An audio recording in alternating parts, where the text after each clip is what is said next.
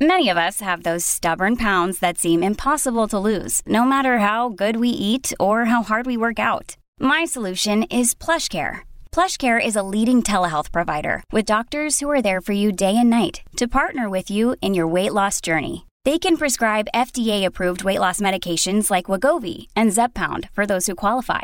Plus, they accept most insurance plans. To get started, visit plushcare.com/weightloss. That's plushcare.com/weightloss.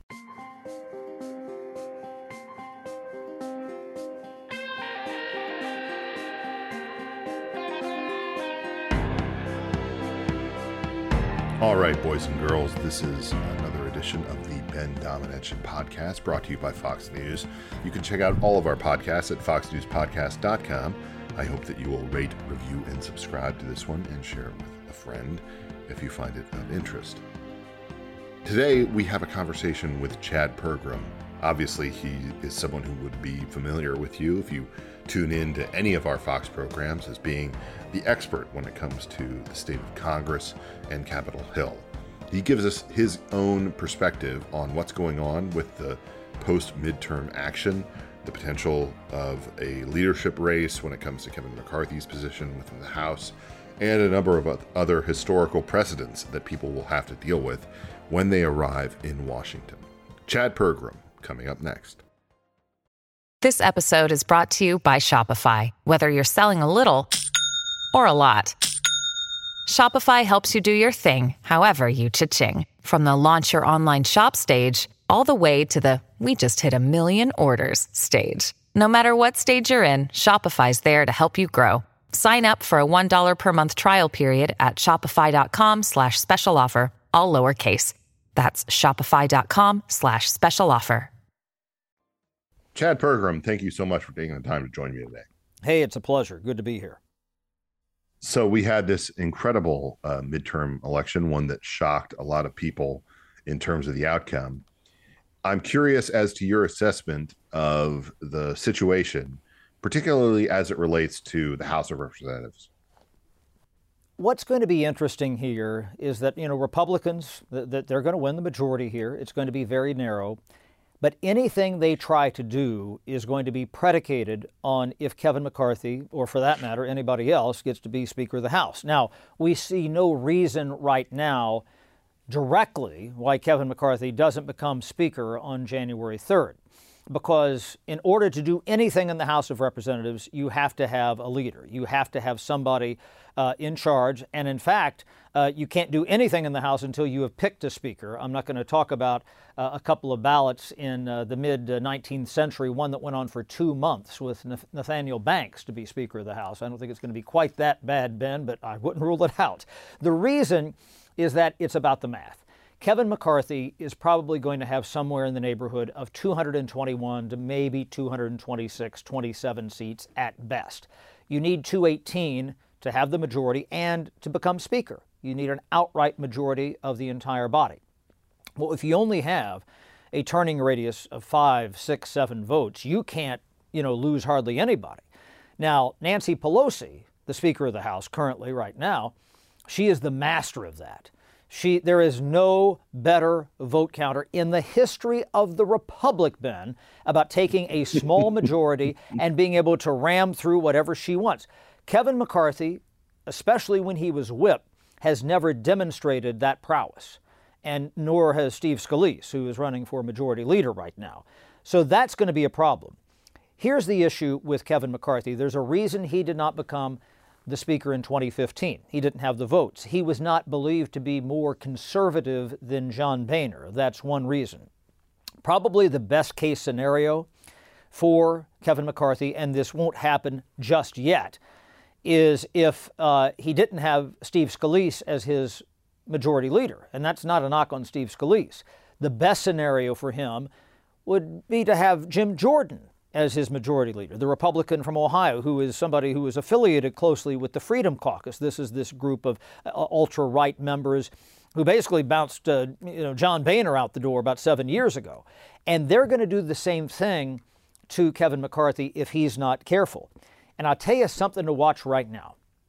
And nobody's talking about this. As we speak right now, Lauren Boebert from Western Colorado is in Yes. a very competitive race right now, just literally a handful of votes, with David Frisch, a Democrat. About 400 the last that I checked. Yes. Yeah, exactly. And that's going to be a tough, seat here no matter what. Nobody saw this coming. Now, one could see a scenario where the Freedom Caucus says, and Article 1, Section 8 of the Constitution, Ben, says that the House and Senate, they are the final judge of their membership.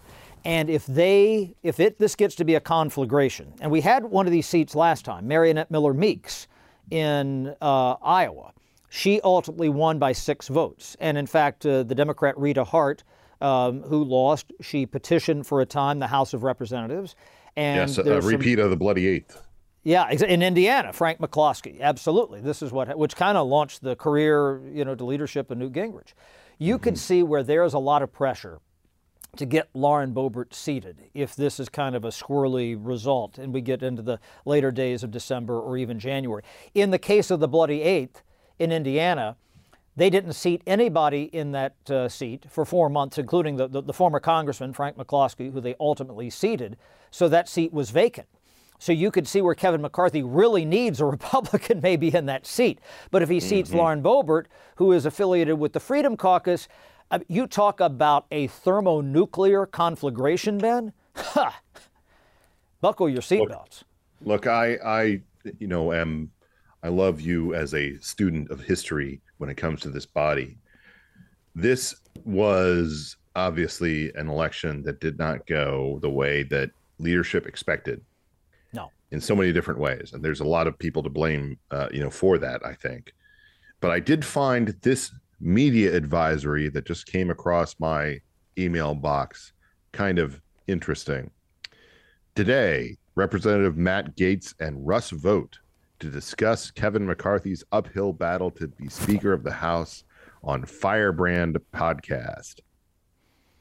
Do you think that this is a scenario where the Freedom Caucus and some of these rabble-rousers are going to pick Kevin McCarthy off, regardless of his degree of sort of sinfulness when it comes to this performance in the midterm? He's the easiest one to remove. Absolutely. And Matt Gaetz has indicated that he didn't think that he should be, the speaker. It just takes a couple of votes. And I've talked to a couple of people in leadership who are telling me that this is really just a monstrous climb for Kevin McCarthy. And then if you get into leadership, if you get to be the speaker, they used to have something called the motion to vacate the chair. Yes. And this was the tactic that Mark Meadows, when he was the congressman from North Carolina, they deployed this to remove John Boehner. Right, exactly. He never got that far. In fact, he never made it live, but he put the threat out there, this sort of Damocles. And so the Freedom Caucus will insist on that being in there so that if you screw up, it gets to be April, July, and you haven't, impeached the president or Mayorkas or, pick your poison here, Merrick Garland, we're going to throw this out there and have a vote in the middle of the Congress on the Speaker of the House. That is a very live possibility. And so Kevin McCarthy is going to need the votes of people like Matt Gaetz. I was speaking to one Republican who said, I don't see how this ever gets worked out, simply because they said, in the Freedom Caucus and some of the other conservatives, they aren't for anything.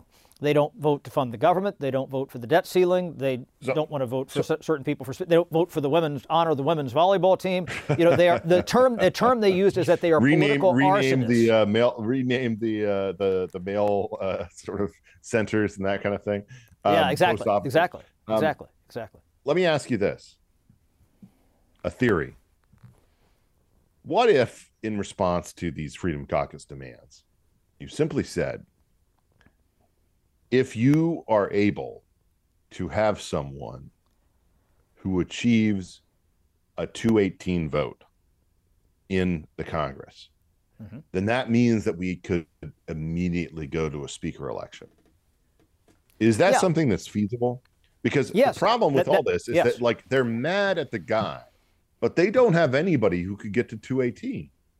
Well, you remember at the top of our conversation, I talked about Nathaniel Banks and Hal Cobb, who was a speaker from Georgia, where it took vote after vote after vote to get both of these men elected speaker.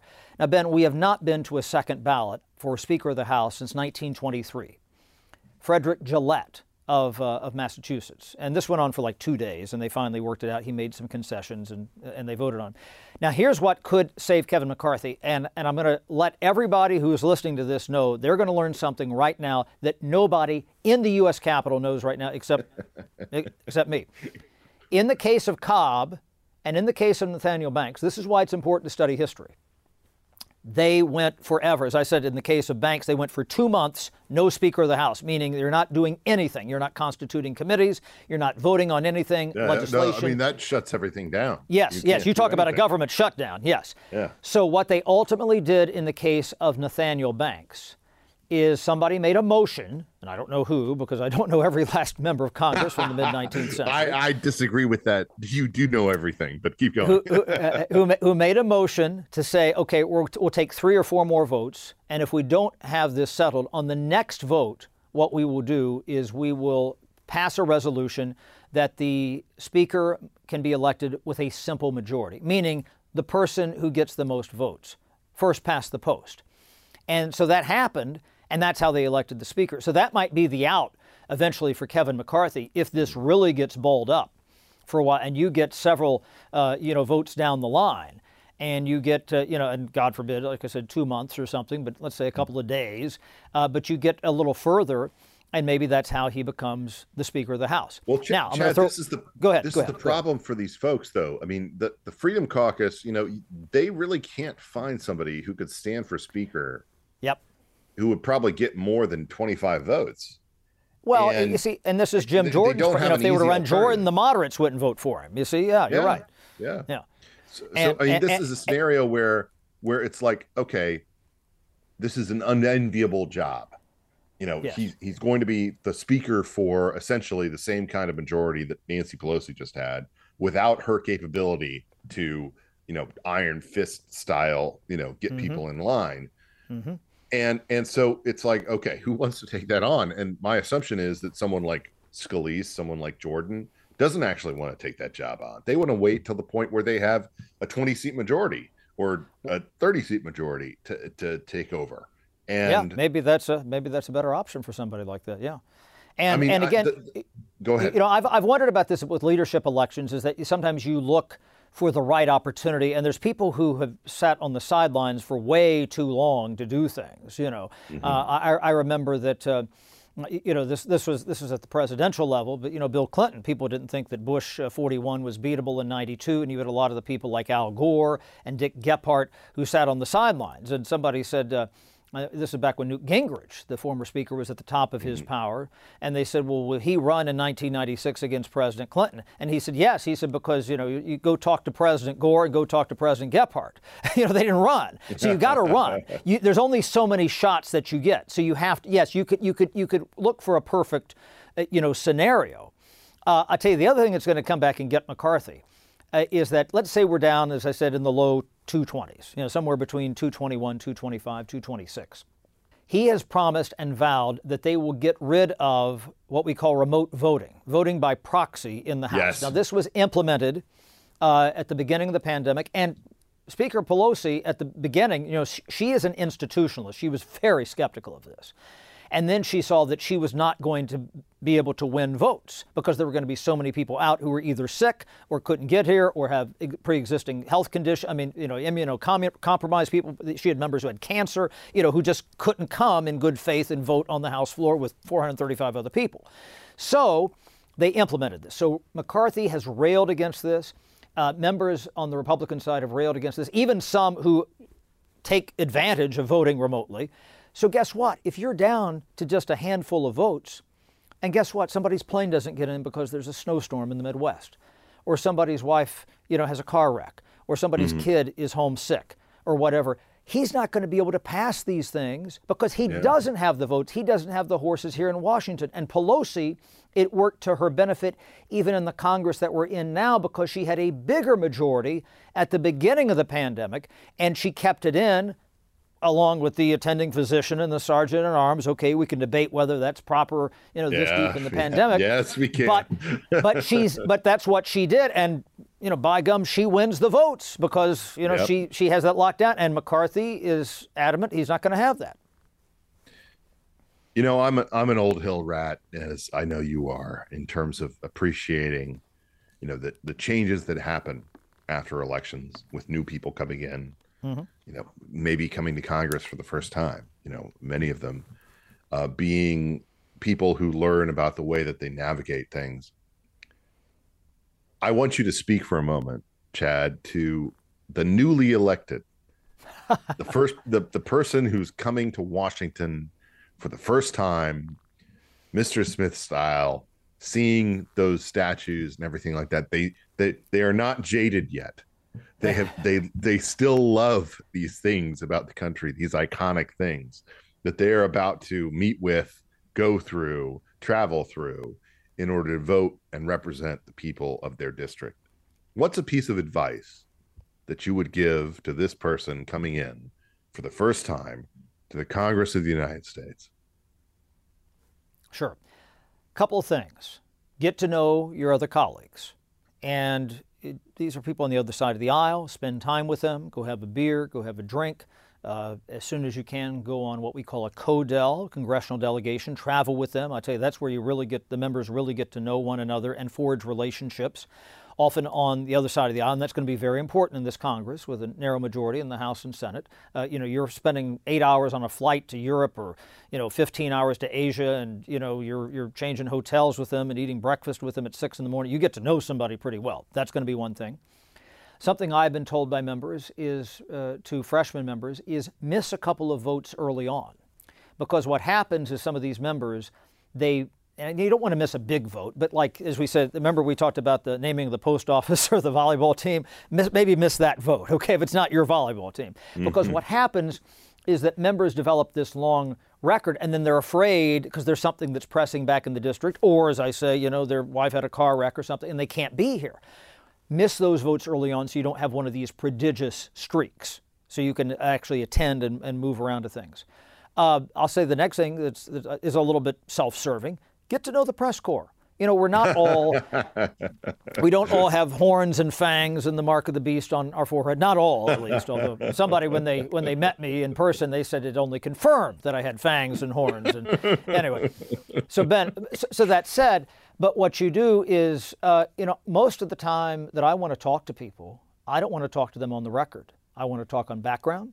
I'm trying to get to know them. I'm asking them about their pets and their sporting interests and what they do on the weekend and their kids. Oh, I know a friend who went to school there too, that sort of thing. Mm-hmm. And so that's how you build trust with people. And then if I need something on the record, then I can come to you on that. It's a two-way street. And here's the other one. Get to know and say hello to the Capitol police officers and the custodians and the people who clean their offices and the people who, move the furniture around, and the hod carriers and the plumbers and the carpenters. We have every possible trade profession in the Capitol. Get to know those people. Say hello to them. That will go further than you can ever imagine. That's wonderful advice, and I think very timely. But I also think that we're dealing with a crew of folks who are justifiably, to some extent, paranoid about the press. They don't want to talk to the press. They don't trust that you're going to be off record with them. And I say this just based on the fact that I've, tried to have interactions with some of them. What is a way to convince them from the staff perspective or from the press perspective that, it's actually good to be able to have this conversation? It's helpful. And as much as you may believe that the corporate powers that be, kind of media and the New York Times, the Washington Post is going to do you wrong, it is good for you to talk to media generally. I'll give you an example. There's a former member here, Virgil Goode from Southern Virginia. He started as a Democrat. I love Virgil Goode. He became an independent, then a Republican. Chewed tobacco with Virgil Goode, so yes. And so years and years ago, when I was doing public radio, I used to interview him often, and I knew about his dog, and we'd talk about our dogs and things from time to time. And then one day, and he lost in 2008 to Tom Perriello. This was a pretty surprising loss. He was probably one of the more bigger upsets in 2008, Democratic year, wave year to some degree, at least certainly at the presidential level. And so Virgil Goode made some questionable comments about Muslims. And we had the first Muslim ever elected to the House of Representatives, Keith Ellison from Minnesota at the time, Attorney General now, Minnesota. And Goode had said something to the effect of, if we aren't careful, we're going to have a whole lot more of them in here, meaning suggesting that maybe Muslims shouldn't be represented to the House. And so I went to Virgil Goode in the Speaker's lobby one day here in the Capitol, and I said, hey, I need to talk to you. I said, you've always been fair with me. I said, but I got to ask you some tough questions about this. And this was not a general, interview often that I did with him about banking issues or what the Bush administration was doing or Iraq. This was going to be a little tougher. And to his credit, he answered all of the questions, and we did the report. And, he said what he said. But the fact that we had built up this rapport for years, I wasn't somebody who was unknown to him. And then you get a member who's in a, quote, crisis situation where he said something controversial. And trust me, all these members, they will all say something controversial at some point. And it's not that you need a reporter to bail you out, and that's certainly not what I was doing with Virgil Goode. And like I said, this is about 2006. In fact, it was 2006, I think, when this happened. But the idea that you have somebody who is going to be honest with you, is going to be a fair broker, report what your situation, come to you to actually get your take. Did you say something intemperate? Did you say something wrong? And so it works both ways. And if you don't have that that relationship, that's a problem. I remember there at the same time, I'll tell you this, there was a freshman who's not in anymore at the time, but this was around that same time, 2006, Dave Loebsack from Iowa, who was a Democrat, who was elected, and just absolutely would never even, get to know me. And I said, well, I said, we have to work this out. And he said, no, we don't, is what he said to me. And I never, ever, in his years, he's retired now, ever did an interview with Dave Loebsack. He's right. We didn't have to work it out. I never did a single interview with the man. Well, that's kind of telling. I mean, I think that's also indicative of kind of the mistakes that newbies can make. Chad, thank you so much for giving us your insight on everything that's going on Capitol Hill and with this new Congress. I can't wait to hear you cover all these new members coming in. I tell you, I am ready. I will be studying what we call the Facebook. This was the Facebook long before Facebook was around, to try to get to know what these folks look like. I'm a big baseball fan, Ben, and a football fan. And I always wish that what they did in Congress is that what they would do is they would have like a number system. In the NFL, now they've changed the numbering system here in the past couple of years, but kickers and punters, they wore, and quarterbacks 1 to 19.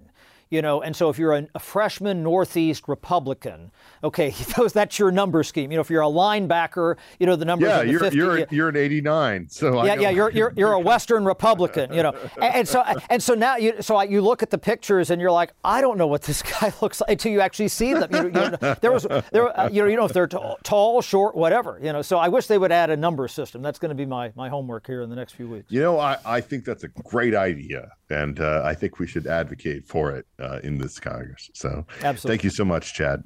Ben, thank you. Pleasure. More of the Ben Domenech podcast right after this.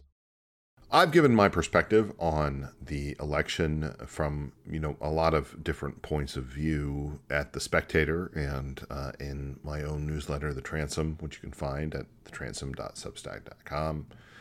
And my own take on this is that there is much blame to go around when it comes to the various factions and people who have been major participants in this midterm election. One thing that I do want to draw out for you, though, is this idea that being a pro-lifer, being opposed to abortion, was in some way a defect, a real problem for Republicans. I simply don't think that that's true, and I don't think that there's actually any justification for it. Statistically, you look at the situation when it comes to the various governors who won, for instance, Ron DeSantis, Brian Kemp, Greg Abbott, Mike DeWine. All of these people were emphatically pro-life, and people who had passed pro-life laws or signed into law, previously to the election, pro-life agendas. This is not a situation where you can use any of that against them because they won overwhelmingly. At the same time, I think that these various referenda have turned out to be very disappointing for pro-lifers. In Kentucky, for instance, in Michigan, obviously we expected California to be a loss. But there was also this referenda in Montana, one that I think ought to get a little bit more attention. It essentially said that any baby born alive at any stage of development deserved the ability, the right, to have doctors try to save them. There are various ways that the pro-choice lobby has tried to twist this in ways that would benefit them. But to me, this is basic humanity at work. If a child is born, if they're born, in a terrible situation, they're born early, they're born in an event,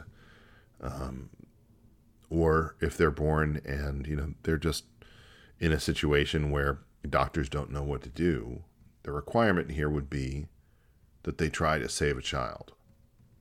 The unwillingness of Montana voters to endorse this law is an indictment of themselves. The 226,000 people who voted no on this law, ensuring that it would not be put in place. God have mercy on your souls. Seriously, you have done something horrible, sinful, and wrong. You've broken faith with the entire human race. I have no pity for you. I have no pity for your position, but you should feel bad. And if any of you are listening to this podcast and you voted that way, I invite you to email me. I'm ben@thespectator.com. You can explain to me why you believe it is morally justifiable to let a child die. Everything about this is wrong. It is inhuman. It is un-American. It is unconstitutional. And deeper than that, it is something so sinful and wrong that it breaks our relationship with our fellow man. I cannot believe in this modern age, in 2022, that there would be almost 250,000 Americans who think it is fine to let a crying child in the night pass away because their existence is inconvenient. I'm Ben Domenech. You've been listening to another edition of my podcast. We'll be back soon with more to dive back into the fray. Listen ad-free with a Fox News Podcast Plus subscription on Apple Podcasts. And Amazon Prime members can listen to this show ad-free on the Amazon Music app.